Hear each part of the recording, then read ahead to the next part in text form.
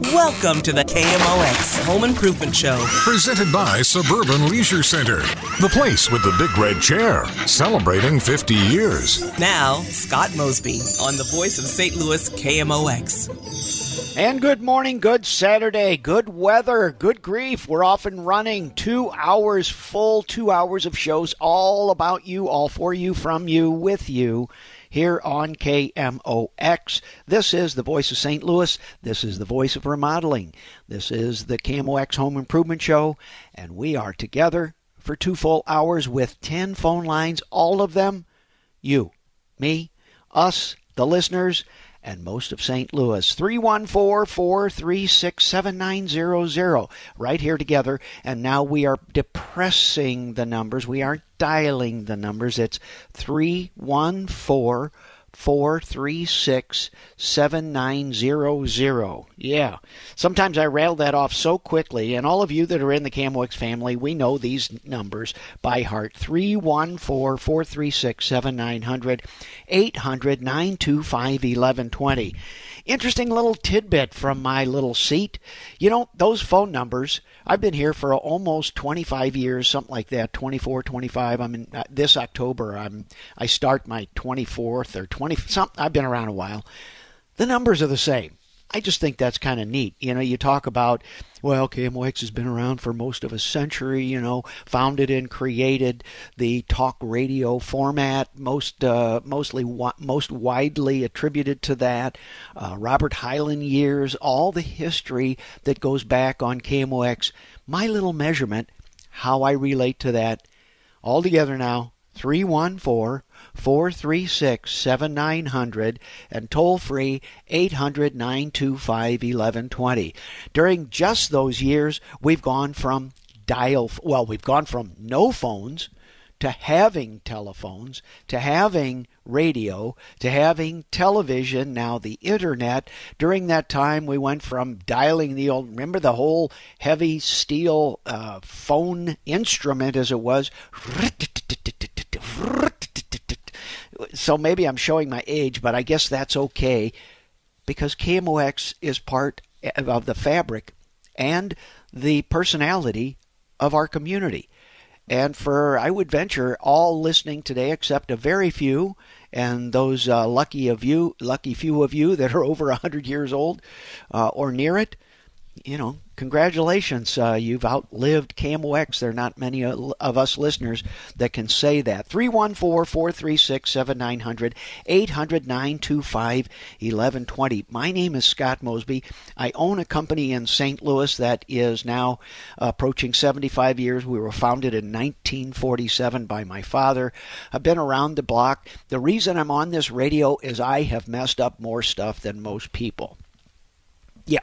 Yeah, that's what creates people with experience, is you do a lot of things, you mess them up, and then you learn how to fix them, and then that experience likewise equates into keep your tires out of the mud. Stay between the lines, don't make those mistakes. And now as we get into the world where innovation is accelerating, now we're into digital money, you know, Bitcoin, things like that, golly, we're not even sure what it is. That level of innovation in our financial system, then take that back into our housing system. Oh my gosh, manufacturers are pretty smart companies, and they can create, they go after the best and the brightest create some new products, innovations and things.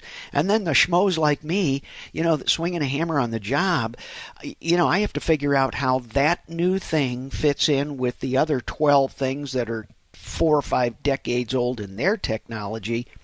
Is there really going to be a net total consumer received improvement? For example, if I put a jet engine on the back end of your family automobile, you may have the latest and greatest technology, but does it really improve your life? I mean, granted, you get to the grocery store in 8 seconds, but the problem is your car blows right through the center of the grocery store because you can't stop because the brakes haven't been upgraded to stop that jet engine you just put on the family sedan. So that's kind of an example of where my career has gone over the last 20 years is, okay, Scott, so you're aware of this new coming stuff. Is there anything in it for our clients? Will the housing population of Metro St. Louis get anything out of this deal? Or is this just a new shiny penny that isn't ready for prime time? So that's kind of my thing.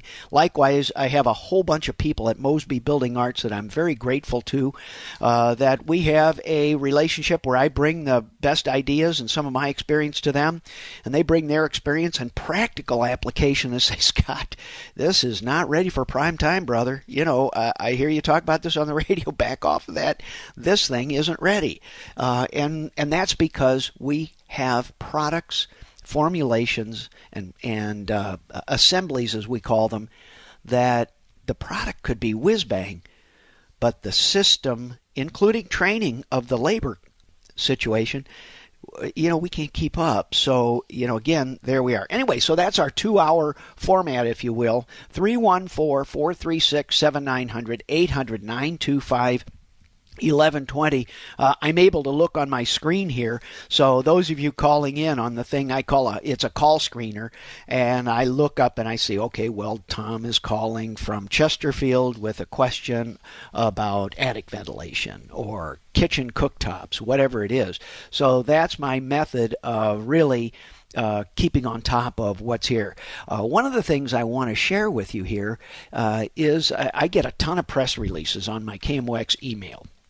And here's one that you may have heard, but I find it very interesting because these are the updated numbers, and it's kind of a reminder of what remodeling really is. Whether you're building a custom home or remodeling your home, whether it's do-it-yourself, building a doghouse for Fido, whatever it is, you have to agree. Home Advisor is one of the apps in our industry that kind of connects us. It's the new digital format for information around, and it's one of many. But they took a survey of 1,000 homeowners that are going to do a home improvement project with their partner to find out what the experience was like in hindsight. Survey highlights: 7 out of 10 surveyed couples say undertaking a home improvement project was an important relationship test. I.e., plain spoken, wow, that was a strain on our relationship. There you go. The biggest challenge on the project: number one, staying on budget. Have you heard that before? Because you and your wife, you and your husband, you and your partner, the two of you, three of you, five, whatever it is, staying on budget. Everybody's got their own idea of what the budget is, having it written and recorded. And this is why remodeling contractors play such an important part, because we're a third-party arbiter, sometimes punching bag of the people that haven't yet agreed on these things. Number two, having different tastes in styles. Boy, howdy. There we go. For example, here's one my wife and I share. When I go up to the oven, I want those controls to look like a duck, walk like a duck, and quack like a duck. If I can't tell how to turn the thing on, I don't think I really want to ask my guests to come to the house and not be able to turn it on either. Well, Judy's got a style that is beyond mine, and I acknowledge it. But you have to touch some of these models to get the screen to light up, just to show you where the on button is. So you touch somewhere. So anyway, there's that. The point being is, even in agreeing that we want this brand of appliance, even within that brand of appliance, the style choices within that, one is very sleek, smooth, virtually no handles that you press a button, and the door opens. Well, if it's an oven, it should have a handle for me. So I'm kind of in the 5th grade, if you will, trying to figure out how to do this. So then, okay, now back to the survey here. The number 3, agreeing on a shared vision. And I would put that in managing a project. I'm a visual conceptual guy, if you haven't figured it out yet. I want to make sure this stuff lines up and gets us where we want to go, whether it's a client, whether it's me as in my relationship with my wife, whatever it is. What are we trying to do with this thing? And then having different tastes, number one, staying on budget. So I would actually reverse those. The project responsibility of a professional, number one, make sure everybody agrees on a vision. Are we doing a kitchen? Does that kitchen include the breakfast room? Does that go into the laundry room? Because now the floor goes all the way, so agreeing on what we're doing. Number 2, what's the general style and inflection of this? Are we going to have brightly painted pink cabinets? Or are they going to be nice, soft, muted wood tones? So just that general vision of it, whatever it is, and then what that vision, how that style is. And then number 3, frankly, when you make those first 2 decisions, number 3 is pretty well defined. So as a consumer, oftentimes at Mosby Building Arts, they want to know, how much is this kitchen? Like, well, are you driving a Bentley, Rolls Royce? You driving a Mercedes? Or are you driving a Yugo? What does your kitchen look like? Because I can add up the numbers on whichever one you pick, but it's hard for me to say. So anyway, a lot of that. 314-436-7900, 800-925-1120. We're going to put it all together here on KMOX. I invite you to join. I've got some topics I'll talk about throughout the show in our 2 hours. We don't have any guests today, so we're going to have a lot of things to talk about. 314-436-7900, 800-925-1120. I know it's still chilly outside. Bring them on. Make the calls. Let's get together right here on KMOX. Scott Mosby, I'll be right back. All right, we have 2 hours question and answer phone calls all for you. 314-436-7900, 800-925-1120. Frankly, my day job is Mosby Building Arts. Just get this business out of the air. Mosby Building Arts, you can find out more on the website at mosbybuildingarts.com, or for people like me can't remember all that, callmosby.com. Like telephone call, CALLMOSBY, callmosby.com. And it's intended to be kind of our digital showroom, photo gallery for ideas, communication tool for a couple that might be launching a kitchen, bathroom addition, second floor, whatever it is, that visioning what is it we're trying to do. So keep in mind the same old thing in project management, whether you're building a 200-story building in Dubai, or whether you're just trying to figure out how far does your kitchen remodel go. Visioning a picture is worth 1,000 words. So grab your picture postcards, whatever things that come out. We call it the wish book. Some people call it the goodie bag. Some people put it in a shoebox and they just keep throwing photographs in there. Point being, a picture is worth 1,000 words. If you can get everybody together on the team, which for you it might be just you and your spouse, your partner, what are we trying to do? What does it look like? What style is it? And then you can come back to the budget. Then you can engage with pretty much kind of a professional that can help you through some of those things. But the point being that a picture is worth 1,000 words. So for our first picture, let's get on the phone here, talk with my friend Fred, and see what's cooking. Fred, good morning. Welcome to KMOX. How can I help? Good morning, Scott. Thank you for your show. I really enjoy it. Thank you. I have a shower in the basement, and it's been down there for 30 years, and I haven't had any water come out onto the floor. But now I'm seeing some water, not a lot, but enough to be slippery. And I can't figure out why it's coming out now. I've turned the nozzle, away from the door, the shower door, so that I thought that could help, and there's still moisture coming out. And I did some caulking. I saw some deterioration, so I recaulked that. It's 30 years old. It's 2 sliding doors, and I'm wondering if you could help me with that. Where do you think the water is escaping from the wet interior to the outside? What do you have a path? Is it near the wall? Is it under the shower door assembly, or coming out of underneath the shower base? It's outside the door. I think it's coming out of the rim, the bottom of the shower door. Yeah. And I guess I should just put the shower on and investigate where it's coming out. But I've tried that, and I haven't seen anything. Now I can kind of that when the shower door gets installed, the U channel that receives the left side, the right side, and then there's usually an L channel or it's a U channel, something on the bottom.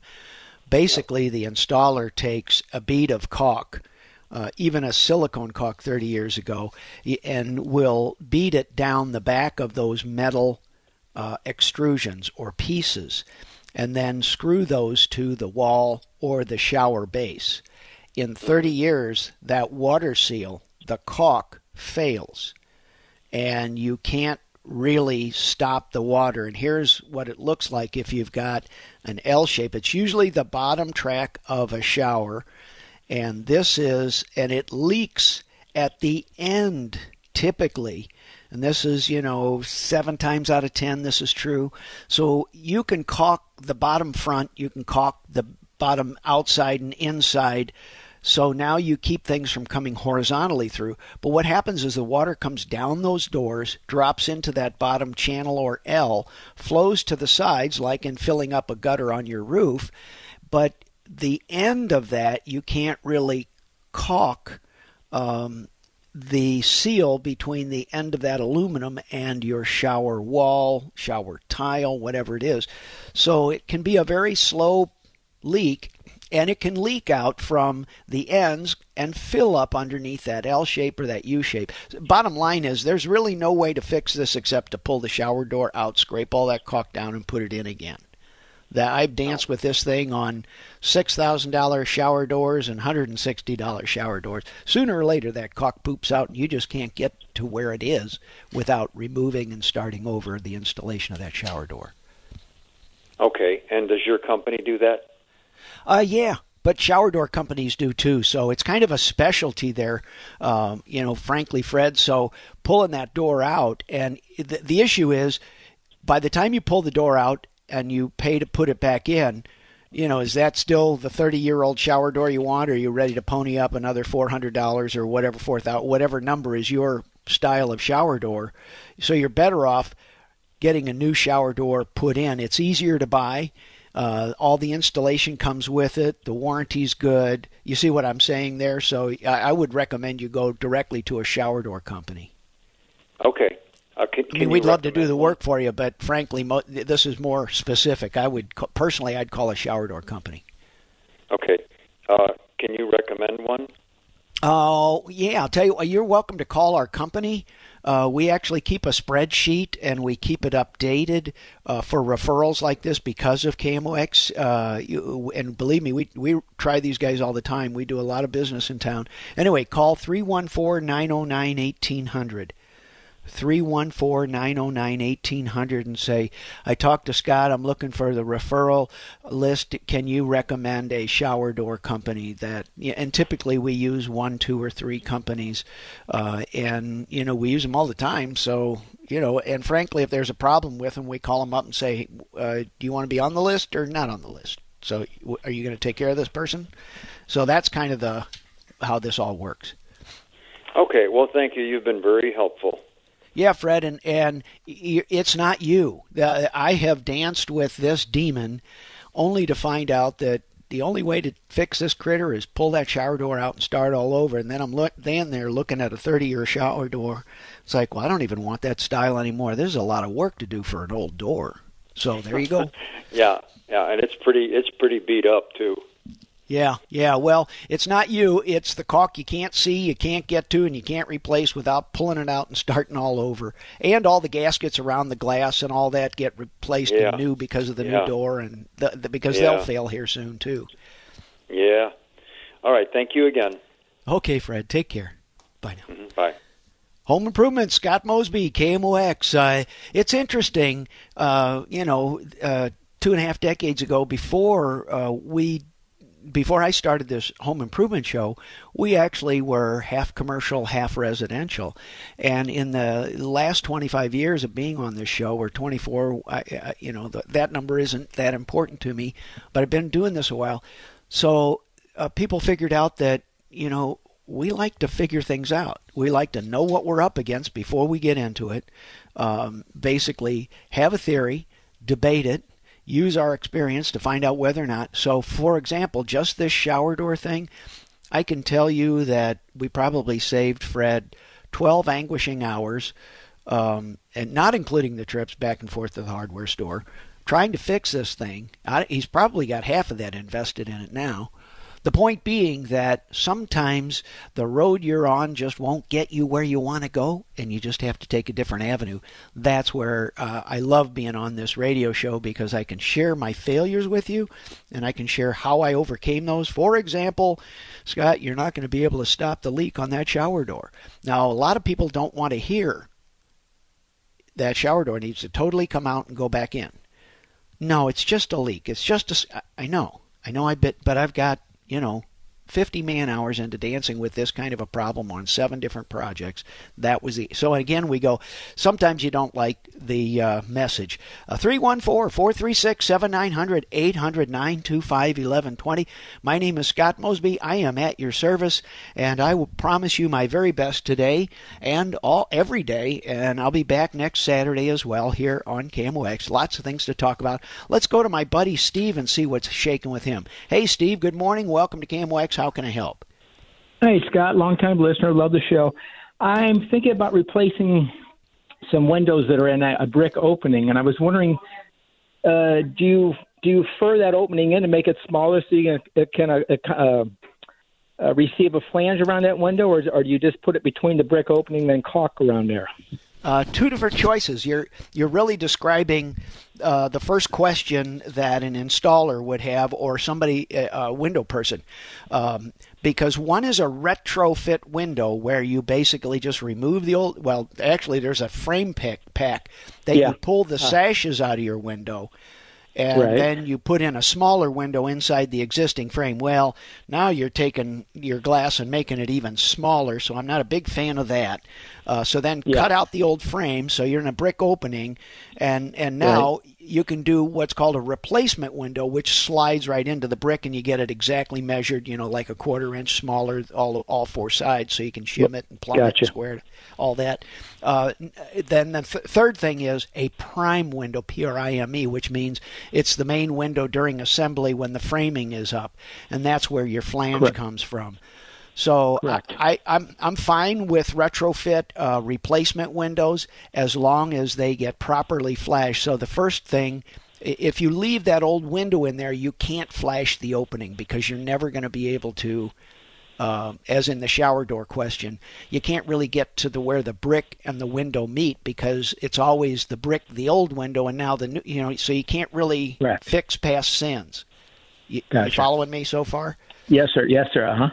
Yeah, so strip out that old frame, even after saws all that thing out, whatever the material is. And then do your homework on flashing that opening, so that, because just like this shower door, first question, the bottom of the shower door will eventually leak, the bottom of a window sill will leak, the bottom of a door threshold will eventually leak, same place at those same ends and those corners, so you can't keep the water out. Therefore, you've got to waterproof that opening, meaning flashing the 4 sides of that.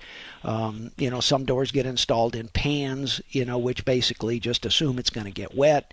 So anyway, that's the point. Flash it and then go in there with a remodeling window, shim it up, square it up, and when you're all done and perfect, then you really have to do a really responsible job. If you're good enough to do it and you know what you're doing with minimal or non-expansive foam, then you can inject foam in there, but sometimes you have to shim those frames, because even minimally expansive foam, like the, just spray can that goes in. Yes, sir. It will squeeze your sash to where your windows won't be able to open anymore. So if you're going to mess with spray foam, you better know what you're doing. The point being that that's the way, because you're basically going to glue that window in to that flashing material around 4 sides of that window. So anyway, how am I doing? Did I get you where you were going? Yeah. Yeah, but I guess when you say flash now, are you talking with the adhesive tape that they put down prior to this? Okay. Yes, okay. In the proper order, to where you put your windowsill first and you wrap it up 6 inches left side and about, and then you put your side. So basically, just like shingles on a roof, it's called a shingle wrap. When you flash that tape in there, you have to follow the right order. Yeah. Right. So that water flows down over that bottom. Yeah. Yeah, inside and out, too. Right, correct. Yes, sir. And, some people call us back, and then 3 years later they're saying, I'm getting a little bit of water inside here on the inside of this trim. It's like, well, believe it or not, it's working right, because at least it's leaking inside the house or outside the house instead of inside your wall where you can't fix it, dry it, or it's just going to rot and your house falls apart. So, sure. So careful what you ask for, you just might get it. So. Right, exactly, yes. Well, I sure appreciate your time. Yes, sir. And think now, as you do a replacement window, depending upon which window you buy, your brick wall is going to be 8 inches thick or 7 inches thick with the framing or whatever it is. Keep in mind that you'll have a jamb extension. So now you're deciding how far out that window installs or in, because you can define your jamb extensions and therefore your window sill on the bottom as well. So when you're ordering that window way up early in that process, you're making some pretty serious trim decisions too. Right. Okay. Yeah. All right. Well, that pretty well covers for me. I appreciate your time.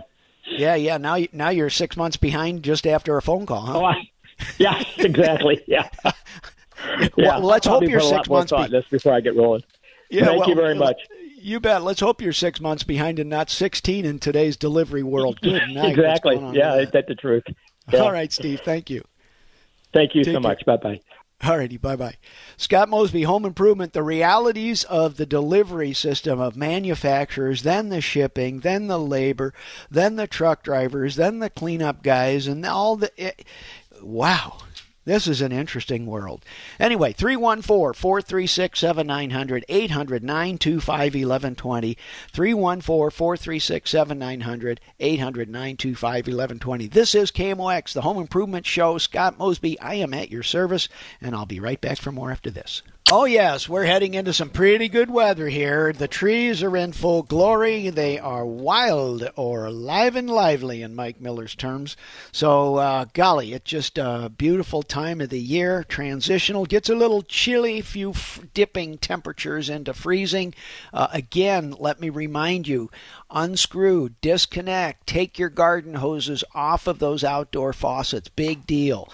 It doesn't sound like a big deal, but if you forget and it freezes, you will wish it didn't, because water will pour inside your house because of the dynamics of how that thing turns on and off and splitting pipes and all that. And you won't necessarily know when it thaws out, because some of those antifreeze faucets, even though they're antifreeze faucets, if you leave a hose connected to the outside, then all that water that drips out of that faucet body after you disconnect the hose stays in there, freezes, expands like ice does, splits that pipe, and then, you take the hose off or whatever, then until you turn the water onto that faucet on the outdoors, you won't have a big leak generally, depending upon which faucet you have on the house and all.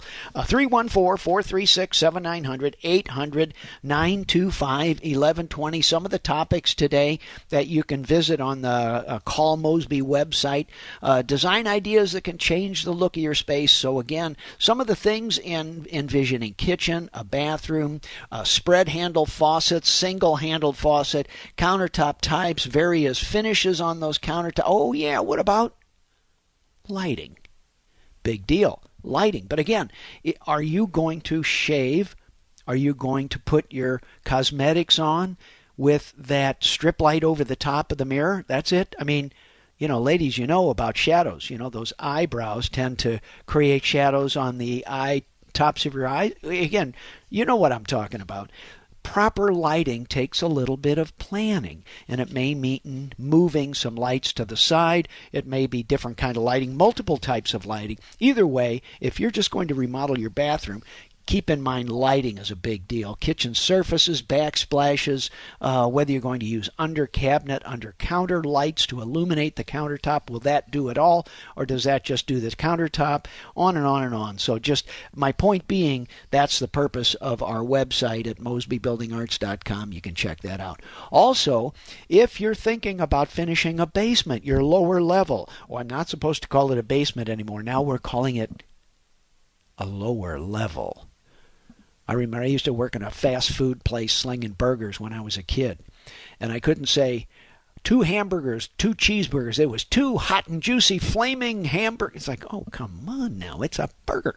Anyway, so much for that. Off I go. But the point being that when you're thinking about finishing your basement, your lower level, adding space, again, as I started the first hour with, start with the vision. What are we trying to do? Do we want this part of the house to look like the main floor? The rest of the house? Is this really an extension of the house?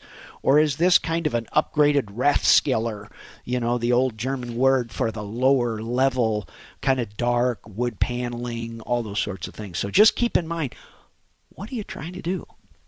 It defines how much you're going to spend.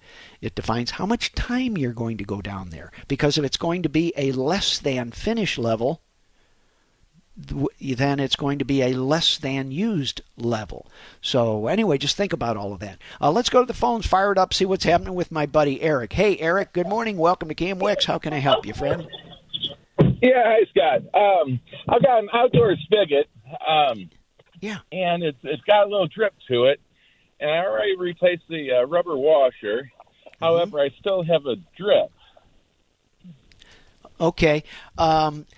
How did you change that washer? Did you pull the body out and do all that?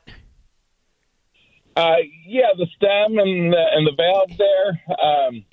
Yeah. And it's held on. It's just compressed by a little screw. Yeah, I know what you're. Yeah, the body itself sometimes gets pitted, corroded, and irregular. And your rubber actually twists on that. So it's like having a brake drum or brake rotor, the disc part, out of round. And so it doesn't make a firm and consistent seal. So you have to basically grind the seat, the brass part, the receiver that rubber faucet washer sits or pushes up against. Sometimes it takes a while for that rubber to deform and fit that, or you wind up changing the whole faucet body. But that's kind of the ticket on that is it's not making a good seal. Sometimes, and usually 50% of the time, sooner or later, that rubber seal will compress, deform, and fit the faucet. The problem is when you go to unscrew it, 6 months later, you're actually unscrewing it on high and low. It's like, dragging a piece of smooth rubber across the peaks of a mountain system. You just tear up the rubber faster. Is that can I get up there with my finger with some emery cloth or something, or sandpaper, or is there a specific tool for that? There's usually kind of a T-handled seat grinder and that's the word for it, SEAT, and then seat grinder, and it's just a handle thing. You don't really do it with a faucet. It just braids the metal back down into a flat, smooth surface. Gets all the burrs off there when that. Yeah. It's just like old metal that gets deformed over time, and you may even be fighting mineral deposits too. So it could be just as simple as that. Right. But if you're having that problem and you did that, the faucet or O-ring or washer, then it's a distortion in the body and the metal itself. Okay, yeah, that's what I was afraid of. Yeah, you're getting it. It is not good. Yeah. No. Murphy's Law there. Amen, brother. All right. Yeah. Well, Scott, much obliged. Thank you. Okay, Eric, thanks a lot. Scott Mosby, we're going to take a short pause, and we're going to wrap up a little bit of business here on KMOX. Oh, yeah, wrapping up hour one. We've got one more hour coming up. We've got Retire Ready coming up at 1 o'clock. Lots of things happening here on University of KMOX. We had some pretty good questions. I also want to take you through. We started the hour with Fred. He had a basement shower, 30 years old. He was having leaks, water coming out, and it was over the top of the shower base. So it wasn't the floor drain. It wasn't a pan, anything like that. And my experience is it's typically the problem when the shower door gets installed 30 years ago, that caulk that caulks the frame, the metal side, left, right, and then the bottom channel as well. Whether the bottom is an L shape or a U shape, that you just can't get to that caulk anymore. And what the culprit turns out to be is the end of that bottom channel, the left edge and the right edge. You just can't get in. You can put caulk in there, but generally it's always wet, so the caulk doesn't seal. Then the leak persists after so you caulk this thing a couple times. Bottom line, take out the old shower door, kit and caboodle, the whole thing. Scrape the old caulk off, reinstall it. At that point, you typically have an old shower door you're about to put in. It's like, well, phooey, I want a new shower door for all this effort. I'm going to this effort. I'm going to make sure whether you're paying for it or doing it yourself, all the same thing. Then we had a replacement window question for Steve, who's going to replace his windows. He kind of got it. There are 3 different kinds of windows. One is a sash kit where you just pull the moving window sashes, things that go up and down, pull those things out, and then you put a new window, frame and all, inside the old frame. Your window gets much smaller, and the view of that is now you've got this big frame fat thing all the way around, so it's important. So anyway, we talked about those windows and then outdoor spigots as well. Stay tuned. Hour 2 coming up next here on KMOX. Welcome to the KMOX Home Improvement Show. Presented by Suburban Leisure Center, the place with the big red chair, celebrating 50 years. Now, Scott Mosby on the voice of St. Louis KMOX. Oh, indeed, lunchtime, middle of the day, top of the hour. Oh, yeah. Right here on KMOX. This is Scott Mosby. One more hour of the KMOX Home Improvement Show. Lots of things happening going forward. Bring it on. Phone lines are open. You are the topic. You are the subject, the questions, the answers, the experience we all share here on this University of KMOX. Phone lines 314-436-7900. All together now. Let's chant 314-436-7900. 436-7900. Toll free 800-925-1120. Indeed, daylight savings times happens tonight. A couple of things that I'm going to ask. Now is the time to change your batteries. All those little batteries around the house, when you go around, you change the battery in those clocks. I mean, there aren't a whole lot left that don't reset themselves, but they're still there. So spring forward, fall back. So we will actually gain an hour. So turn your clocks back. The official time is 2 a.m. At 2 a.m., you turn your clock to 1 a.m., and you call it good. Anyway, change those batteries as well. And then likewise, even more important than that, is the smoke detectors. Make sure you are changing your smoke detector battery. Don't bother whether you did it, 6 months ago in the spring. Just get her done. Smoke detector batteries are a big deal. Many of the smoke detectors today, the interwired Wi-Fi, Bluetooth, the interconnected ones that we do now for, alerting the entire house if there's smoke in one part. Some of those don't need batteries. You replace the unit, 5 or 7 years later, because the reality is if you've had your smoke detectors for 5 or 7 years, you need to change them anyway because the media gets less effective at detecting the smoke. So the little sensor that senses smoke hazards and problems that says, there's smoke here, where there's smoke, there's fire, you get out, call the fire department, 911, all that stuff. So the point being that if you've had smoke detectors 5 or 7 years, certainly change those batteries. But likewise, it's time to replace those smoke detectors. And, if you can get the same model, sometimes you can, where you just leave the actual base on the drywall, plaster on the wall, the ceiling, wherever it is mounted. You can actually just detach, just unclip the wire, plug the new one in, and you can basically replace your smoke detector without painting, without a screwdriver, the same concept in replacing faucet bodies and things like that. 314-436-7900, 800-925-1120. My name is Scott Mosby. I've been here for, 2.5 decades on KMOX. I love this stuff. I learn a lot. I was unprepared years ago when I first started this. I was more worried that how can I get all those answers right? Well, after a short bit, I realized I can't. 50,000 people are smarter than one bloke. no matter what the experience is. There are a lot of professionals driving around that are looking at jobs, bidding jobs, reviewing projects that call in on KMOX and help me, and specialists, electricians and plumbers, painters, people that know a lot about a little. I'm a guy that knows a little about a lot. So when I run out of gas sometimes, and I depend on our listeners, the professionals driving around, the do-it-yourselfers that have had experience.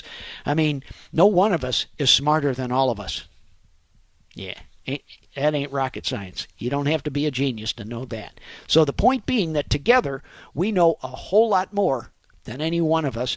And one of the biggest gifts, surprises, cool things in my life is everybody tells me their best ideas. I mean, some cool stuff. It's like, Scott, I heard your question 2 weeks ago, that lady, up on the ladder, and there's, here's what I did. And then I hear this whiz-bang new idea that is really cool, better than anything I know. So once I got this seat on KMOX, I became the walking repository library for the conscious experience of the KMOX listeners. Wow. I was unprepared. So, then the return on investment for the listeners gets even higher, better, stronger.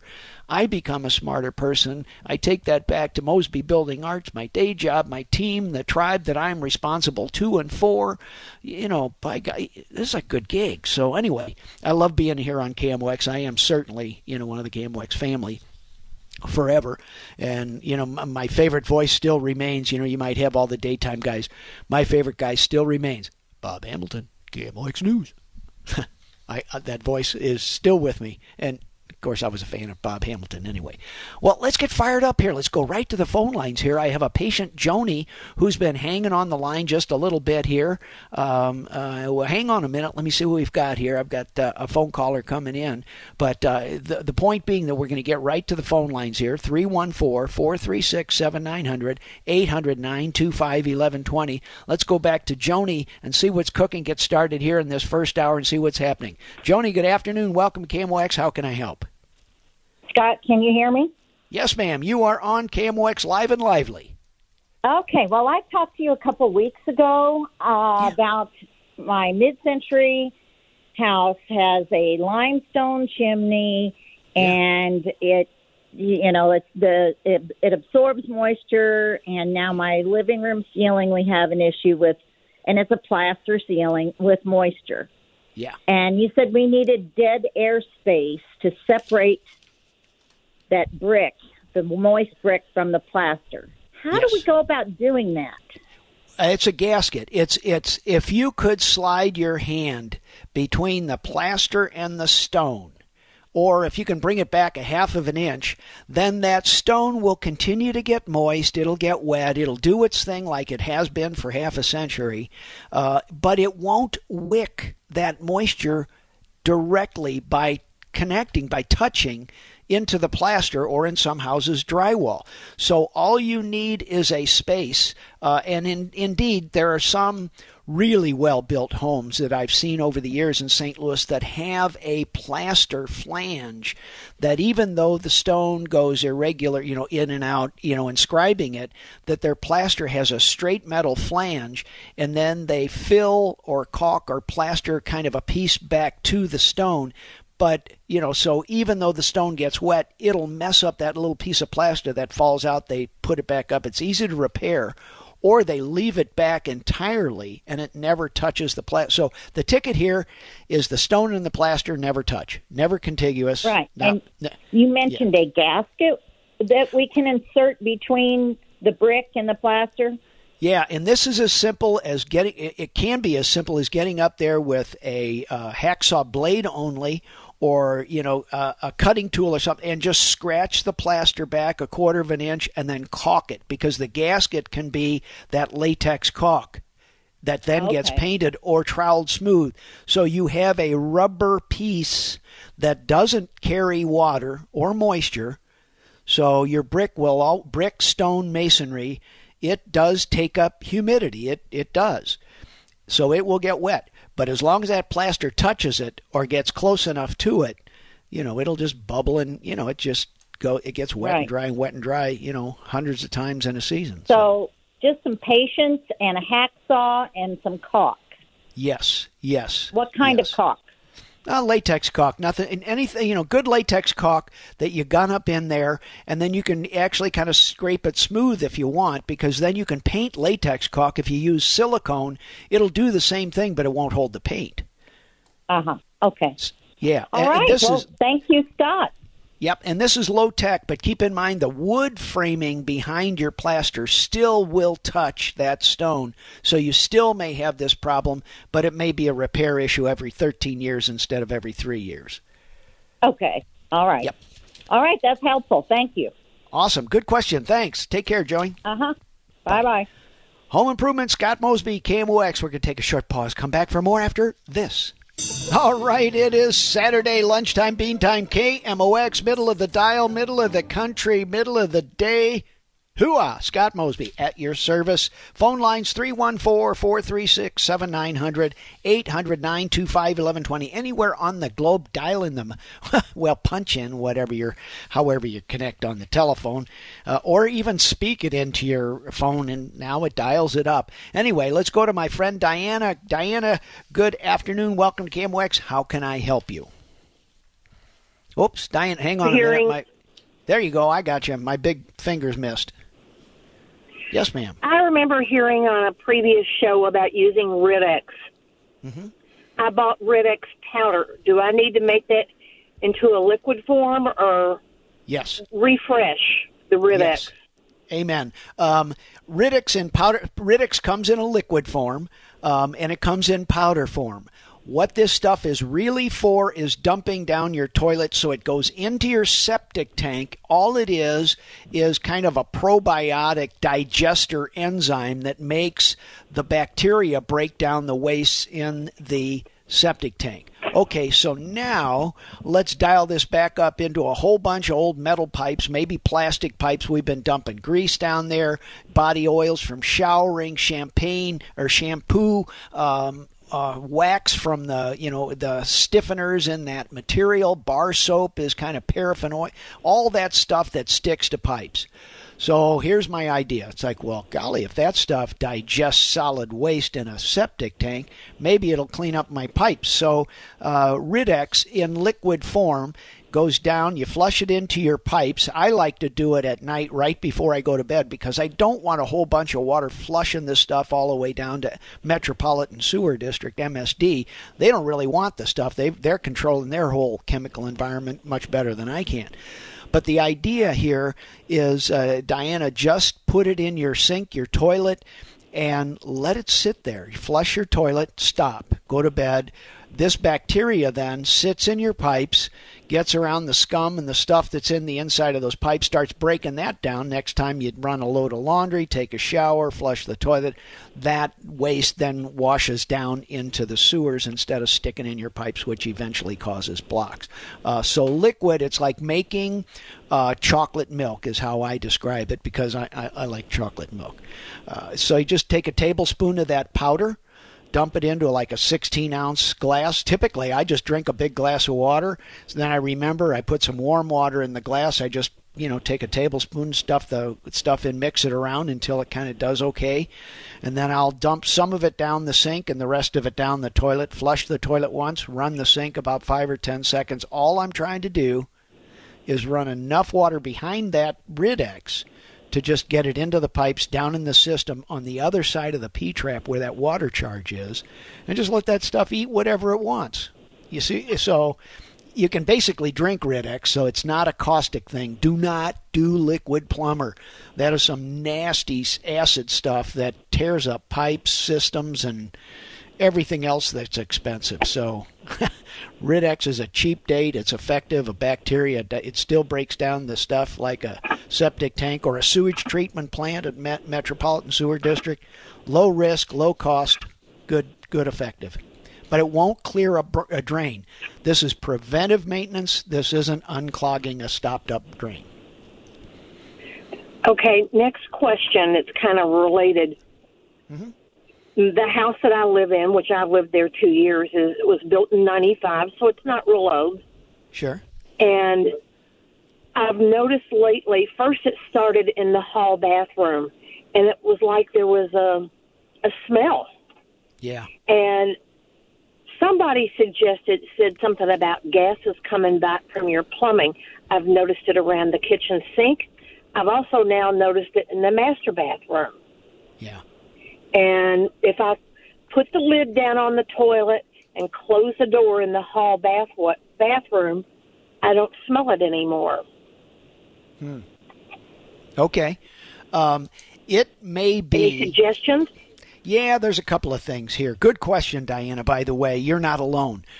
Sometimes it is a trap that isn't holding its water charge. There are P-traps. You know that squiggly thing underneath your kitchen sink and your lavatory sink that goes down and comes back up? That U-shaped pipe holds water, and that keeps all the sewer gases from the whole sewer system, the whole city sewer system, from getting back up inside your house. Now, above that water charge, say on a floor drain of a shower, the floor drain on a bathtub, the sink drain on a sink, any of those, especially a shower, that stuff, I've got oil on my hand. I put olive oil on my hands when I'm doing salads, and then I wash my hands. Well, that olive oil sticks to the side of that pipe, and it doesn't generally get washed off. So what I'm getting at is take a bottle brush or a toothbrush, scrub the vertical pipe above that water charge. You can get some pretty nasty organic smells in there after a while, and especially in a shower. Some of those drains on the shower can drop 10 inches before they hit that floor, that P-trap down below. So there's enough nasty stuff sticking to the side of the pipe on your side, on the inside, that can smell. That is not a sewer gas problem. So that's the most likely culprit and a very common thing. Dish disposals at kitchen sinks, holy cow. I've seen people put stuff down a disposal for 3, 4, 5 weeks. It's like, I guess I should run it now. It's too late. You basically have a garbage dump deteriorating in your kitchen sink. So you have to run the disposal. Then you have to dump a bunch of, ice cubes down there, so you're going to knock the scale off the inside. Dump some, I actually put detergent down there, like Dawn or something, to try and wash that off while the disposal's running. Once you get a bacteria charge going in your disposal by not running it long enough, you basically have a compost pile right underneath your kitchen sink. That's not a good smelling thing. So just be aware there's a lot of opportunities for stinky things. 1995 is a little bit new. You probably have plastic pipes in your house. It's unlikely you have a broken pipe or something. It is possible. Some of those joints don't get glued plastic to plastic when the house gets built, so I've seen that happen. It is possible, just unlikely. So, Diana, I would basically scrub out everything I can get to on every floor drain. Toilets usually are not a problem because that water charge in the bottom of the bowl, what you see is what you get. You can see that there's water between you and the sewer system, so not usually a problem. But sinks, shower drains, floor drains in the basement, and especially the kitchen sink. And the issue is if you have a 2-bowl kitchen sink. Now follow me here. I'm going to get it. This is a whole nother answer to this question. So you've got a one sink, and then it comes into the second sink, and the main sink has a garbage disposal or a disposer in it, as I'm supposed to call it. But there's a pipe that is straight that does not have a P-trap in it, and that whole pipe is the pan. I dump oily pans down that side of the sink, and the nasty stuff sits inside that pipe. Sometimes changing those pipes on the bottom are the only way to get the scum from inside those pipes. So your kitchen sink can smell terrible and not have a problem with the disposer. Did you follow all that? That was about 10-pound answer to a 2-pound question. Periodically, I'll buy lemons at the grocery. Yeah. And put a whole lemon down my garbage disposer. No loss. Perfect. But keep in mind, you're making the scum smell good. You're not getting rid of the scum. Okay. You follow that? So scrubbing. Yeah, I do. So I'll put some ice and Dawn down there. There you go. And then finish it up with the lemon. Now the lemon is sticking to the metal and not the scum. Well, the worst part of it, where I noticed it the most, was in the hall bathroom. And that's a bathroom that rarely gets used. The shower is never used. Then that indeed toilet can gets be used semi-regularly, and the sink run water in those. That could be sewer gas. Because that water evaporates. Now, here's something you can do, and I'll have to fess up on the building code in a minute, but run your shower, run your tub, run your sink, whatever it is, make sure there's a full charge of water, because that water does evaporate. If you don't use that for 3-6 months, that water evaporates up and out because you're heating your house to 70 degrees and it's dry in the winter. So now take a capful, just a little bit of olive oil, dump it down that drain. That oil will float on the top of that water and slow down or prevent the evaporation of that water out of those drains in your tub, shower, sink, and such. You see what I mean? Okay. Now I have to confess, there's an Illinois state plumbing code that says it's okay to do in Illinois. Missouri does not say it's okay to do that. So I have to fess up that. But for me, I'm okay with that. I'm okay because the hair will stick to the olive oil and the olive oil will stick to the pipes. So it does kind of plug up your drain a little quicker, but not usually in a bathroom that hasn't been used more than 4 or 5 times a year. Can I also use Wesson oil? Yeah, any oil. Okay. Any oil. Yep. Okay. But the point is, you don't need heavy oil. Thank you for your help. Yeah, you bet. Thanks, Diana. Okay, thank you. Bye-bye. All righty, bye-bye. Boy, there's one. Okay, so I have a reputation around the Mosby Building Arts office. Like, that is called scotting it up. So right there, Diana asked a 2-pound question. I gave her a 12-pound answer. And on we went from there. So I guess I'm made for radio because I can talk a lot. Yeah, those of you that know me, yeah, hi, yeah, call me what I am. Anyway, extrovert be it as I am. Anyway, we're going to take a short pause right here on KMOX. Stay tuned. This is the Helitech Home Improvement Show right here on KMOX. 314-436-7900, 800-925-1120. We're in a transitory fall season to where we're going from warm, now chilly, on to the freezing cold in winter. We've got a lot to talk about right here on KMOX. I'll be back for more right now. Oh, yeah, back together, rock and roll. We've got 20 more minutes, the Home Improvement Show. Bring it on. Phone lines, 314-436-7900, 800-925-1120. I guess I'm a little wound up today. Just keep in mind that opportunities come when the weather is nice like this. Think about outdoor lighting for your home. A little bit concerned about security. May we live in interesting times? Well, also uncertain times sometimes brings security interests being compromised. One of the ways to deal with that is light up the outside of your house. I'm kind of lighting is a very inexpensive way to draw attention to really nice features in a yard, whether it be a tall tree, and the tree doesn't have to have leaves on it to be very cool. Big, tall column. Mother Nature did a great job making that tree. And then you've got your planter beds, walkway lighting, and then features on the house. So maybe there's a stone column or a nice gable. Keep in mind, illuminating the fronts of your home for that dramatic lighting effect also can blow light right through a bedroom window. So keep in mind, you have to stay away from the sleeping areas and guide those lights away from those areas. But trees, landscapes, planter beds, walkways, front porches, all those things, just illuminating the outside of your home, kind of light up the places the bad guys could hide. Kind of good business there, just a good thing. So keep in mind as you go forward, thinking about the security of your home, the locking, the deadbolts, lock the windows, things like that. Don't overlook the simple things like outdoor lighting, which may appear to you as landscape lighting. It's security lighting because it illuminates that house, and then decide what hours you want that to be lit. Let's go back to the phone lines here and talk to Scott, my buddy, and see what's happening this afternoon. Scott, this is Scott here on KMOX. How can I help you this afternoon on University of KMOX? Yeah, thanks so much for taking my call. So I had a concrete patio put in exactly a year ago.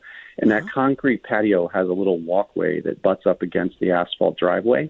And I'm assuming that area needs to be caulked there where the concrete and the asphalt come together. It has not been caulked. So my question is my assumption correct that it does need to be caulked? And secondly, am I too late for this season? I'm assuming it may be too cold. The surface may be too cold to have it caulked. And I'm also interested if this is a do-it-yourselfer job, or you would need to contract with someone who would take care of this, especially if I'm not handy. Well, Scott, how big is that gap between asphalt and the new concrete drive or sidewalk? How big is that? And it's not a significant gap, but you can see a groove, I would call it a groove, between the concrete and the asphalt. And the concrete is coming up a little bit. I'm assuming because it's getting a little colder. So you can see a little bit of space, but it's not significant. It's not a very significant gap. Okay, that is something that can and should be caulked, mostly for a trip hazard. If it can catch the edge of a leather sole on a shoe, then that is a trip walk hazard. So that's number one. Number two, the value is to keep the water from soaking in underneath that new concrete, underneath the edge of that asphalt, because the pavement will gather a lot of water and dump it off right at the edges. So that's okay if it's the outside of the driveway or the sides of the sidewalk, but not in between those two. So, you're a little past the right season to do that. It is properly done with a caulk. It's basically a rubberoid gunnable thing. And I would offer to you, even if you're not very handy, give this a try. And I'll give you a few steps that can insulate you from disaster. For example, this gets cleaned and washed, so you wash it like a car, scrub the asphalt, scrub the edge of the concrete, let it dry, which this time of year it's just not, so this is a spring or early summer type thing. Let it dry, and then basically just put caulk in between those two, and it would best be done with what's called a urethane caulk. You have your silicone, which you're familiar with. You can see that in the hardware store. And then there's latex. Both of those are kind of specialty, and the urethane is a rubberoid material, Scott, that will go in there. And I promise you, you will make a mess of this. Therefore, take a tape before you start it. You get this all washed up, and then you get the warm, dry day. You take some either painter's tape or duct tape, and you tape back about 3 to 5 inches on the asphalt and 3 to 5 inches on the concrete. So let's assume you get in there with a caulking gun and you make a royal mess of this thing. Well, you just leave it alone, you let it dry, and then you come back after it dries, you pull that tape off on both sides, and you pull that caulk back out, and you start over and you try it again. So my point being that you can kind of gain this experience, and when you caulk here, Scott, have a small trash can or bucket with a plastic bag in it, like a trash bag liner, or a kitchen plastic liner for the trash can. And then you just put your caulking gun. So you cut the tip, you poke the end of the thing. You'll learn how to do that. You can learn that.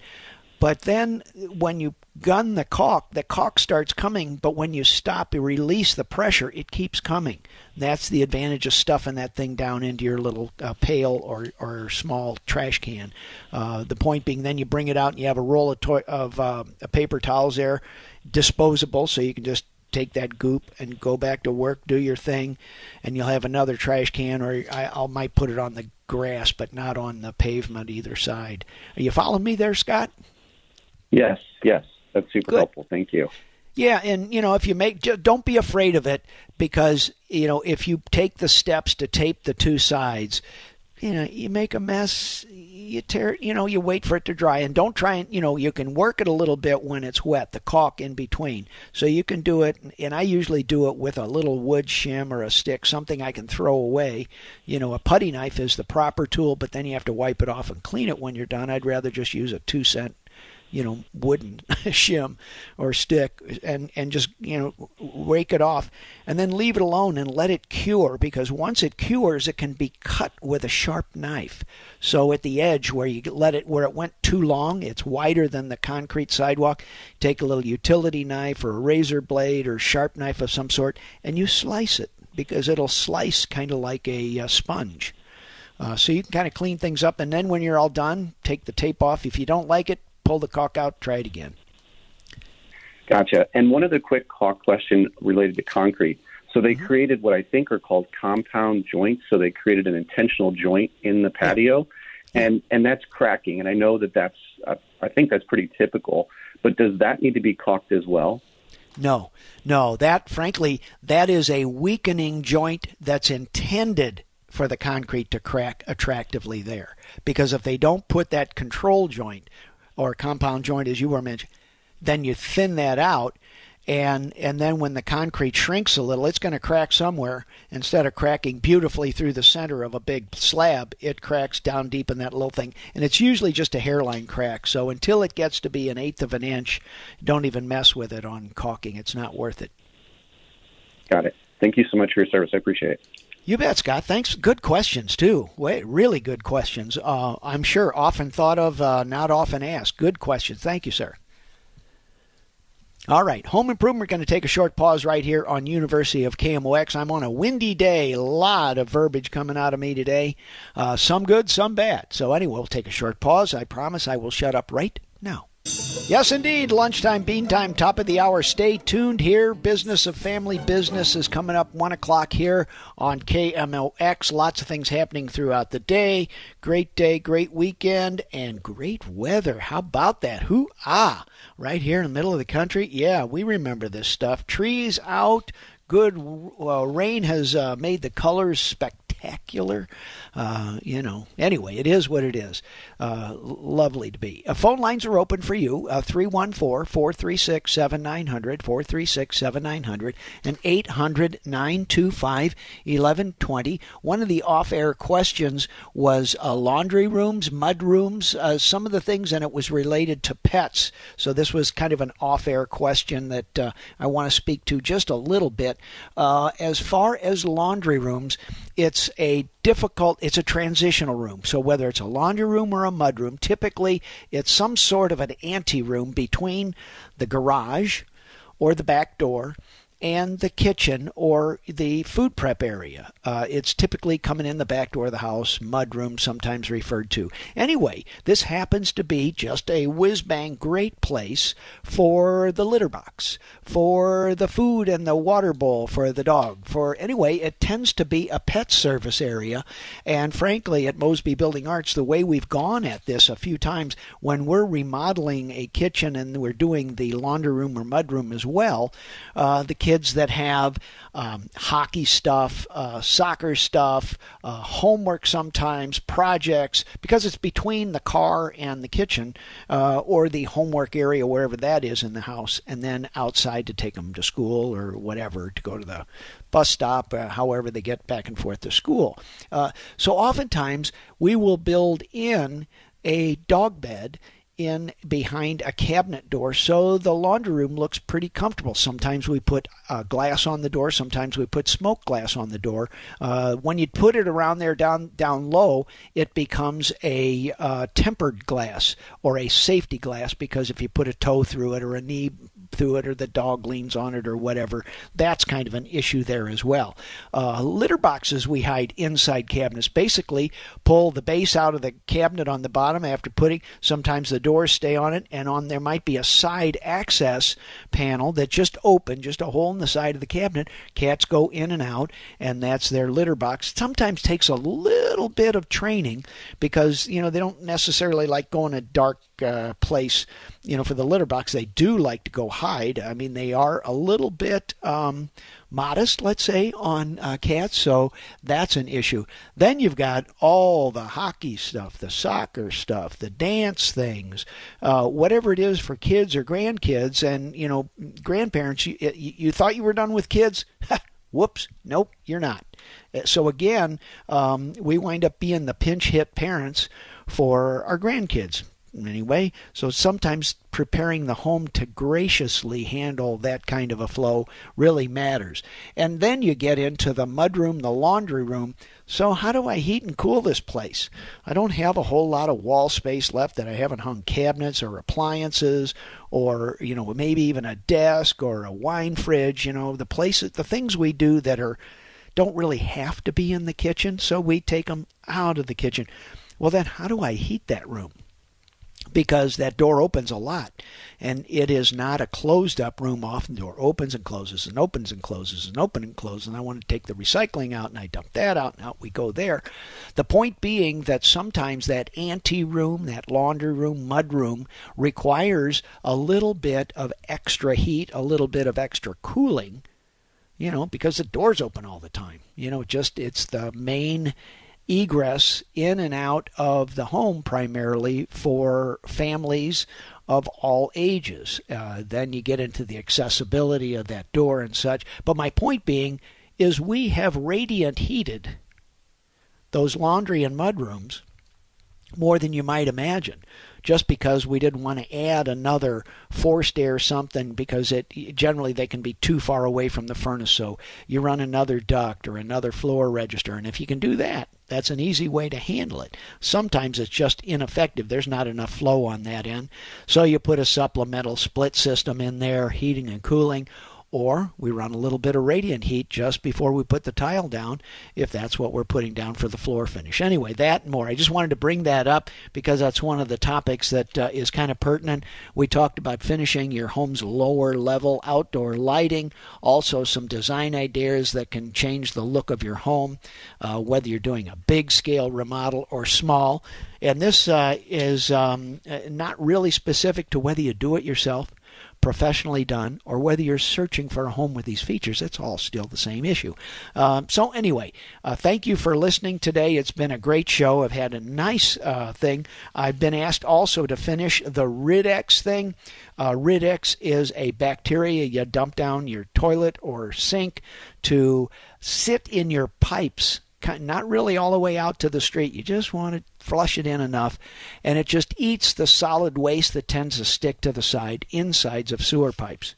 Because if you leave that long enough unattended, then you do wind up with a pipe blockage and a backup and some sort of a problem. So keep that in mind. Also, another thing, if you have a bathroom or floor drain that typically does not get used, put water in it, a little cupful of oil, and that keeps the water from evacuating. Stay tuned. Retire Ready next up on KMOX.